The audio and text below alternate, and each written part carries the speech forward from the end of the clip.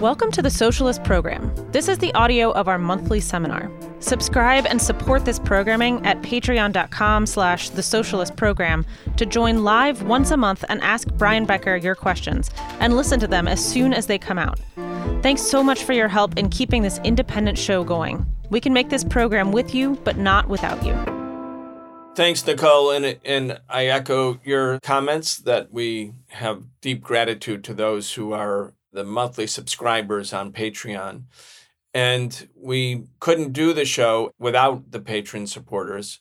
And for those of you who might hear the first minutes of this show as a preview for non-patrons, think about becoming a patron. We actually need everyone to do their part.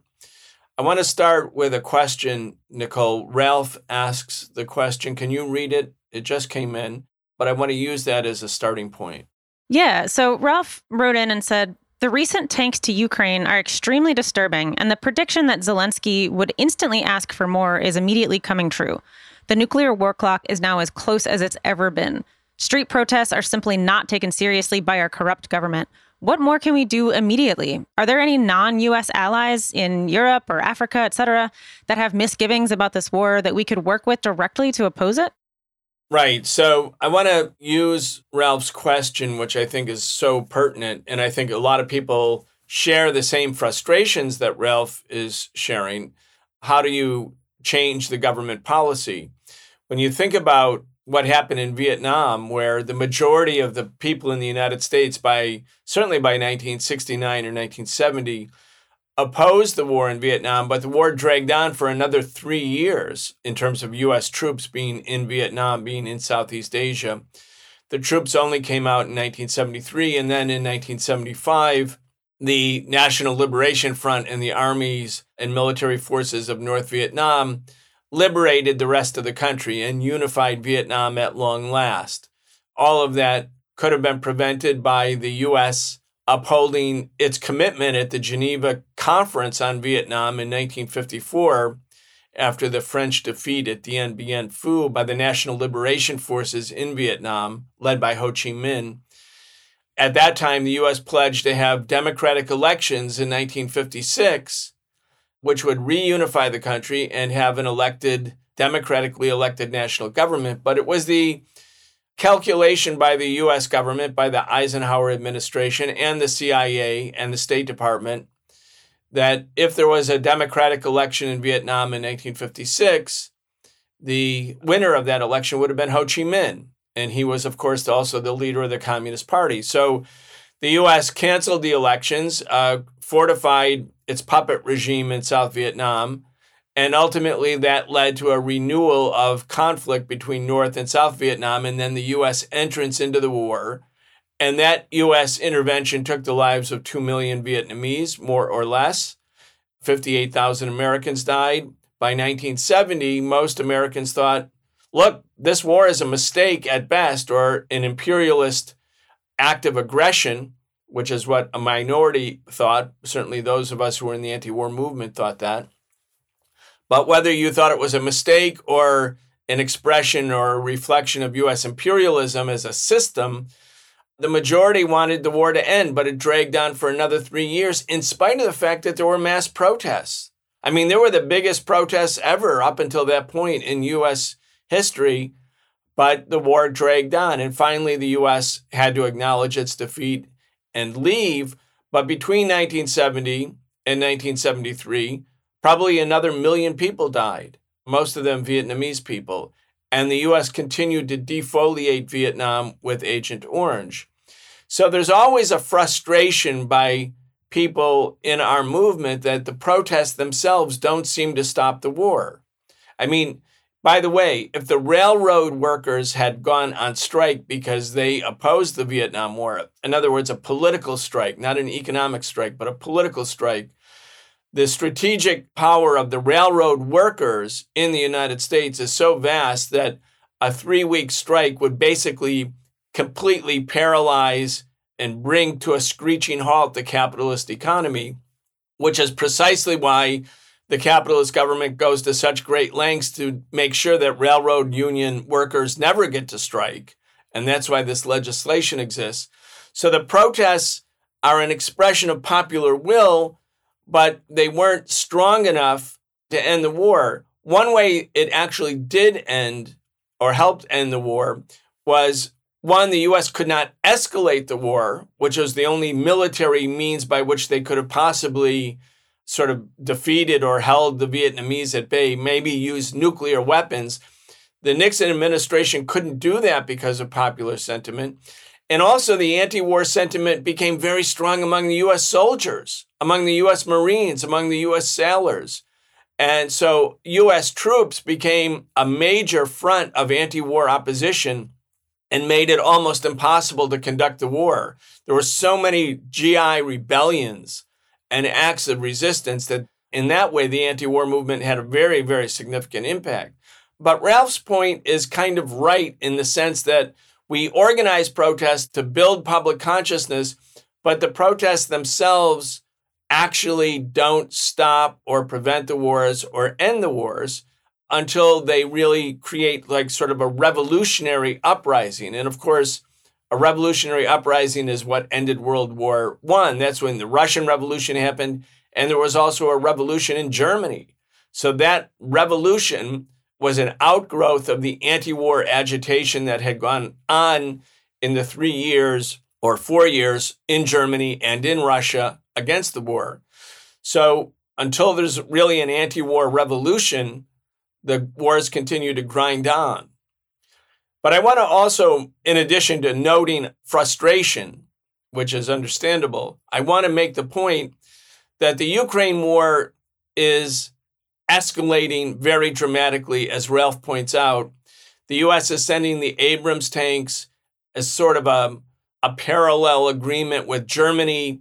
For the U.S. twisted the arm of the German ruling class and the ruling government in Germany to send the Leopard 2 tanks, the German tanks, to Ukraine. Poland is sending 60 tanks, including some of the German tanks, to Ukraine.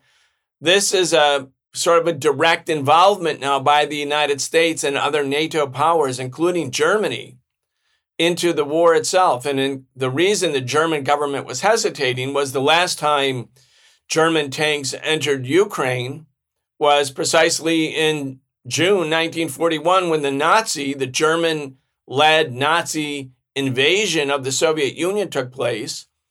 And, all of German society at the end of World War II and thereafter told itself, we're never going to do that again. We're never going to allow fascism to come again. And the idea that Germany could be at war with Russia again, more directly, is a big political problem in Germany, where there's consciousness about this and opposition. But here again, the U.S., NATO, twisted the arm of the German capitalist ruling class establishment, and as they always do, they relented, just like they did with the Iran nuclear arms deal, which they supported, and they wanted to do business with Iran. But when Trump twisted their arm, they capitulated. And even after Trump left, Biden hasn't gone back to the deal itself. Anyway, I've been talking about, and Nicole, Walter, Esther, our conversations with Eugene per year over the last almost year. It is a year now. We've been talking about the logic of the war will lead to escalation. And NATO and the U.S. think they can win. Russia is determined not to lose. So the logic there is if one side is determined to win and the other side is determined not to lose, and both sides are strong enough that neither one will be immediately exhausted, the options become limited to expansion, to escalation. And indeed, we are entering the most dangerous stage yet of the war. And in the United States, if any sector of the U.S. establishment says, look, let's stop this madness, let's go back to the negotiating table, we don't need to risk World War III and nuclear war over the question of whether Ukraine is in or not in NATO. I mean, it's not the end of the world for our system if Ukraine is a neutral country, but it could be the end of the world for our system and for the world writ large if there is a global conflict between the United States and NATO powers and Russia. But nobody says that, because if you say that right now, you're going to be, when I say nobody, I don't mean us. I mean within the establishment, the voices are completely muted. All the liberals, the Squad, Bernie, none of them are really in any way taking the bull by the horns and explaining what's going on, even though I think they know very well what's going on, because they're afraid. They're afraid of the backlash. So the sector of the political establishment that's not afraid of the backlash are the extreme right-wingers who are racist, who are misogynist, who are the enemies of the working class, who want to destroy Social Security and Medicare and Medicaid. That's their real agenda. But they're demagogically posturing against the Ukraine war. And some leftists are silly enough, foolish enough, short-sighted enough not to see that following or partnering with these ultra-rightists is basically not just dangerous, but a huge political mistake of the first magnitude, and one that can do a lot of damage in terms of political consciousness inside the United States. But as small as they are, it's only the Freedom Caucus and Rand Paul, this element of the Republican Party, who are taking a position of opposition to escalation. So, there it is. The U.S. is on the path, along with NATO, to escalate. If you say within the establishment, if you talk against escalation, you're going to be branded as being weak on Russia.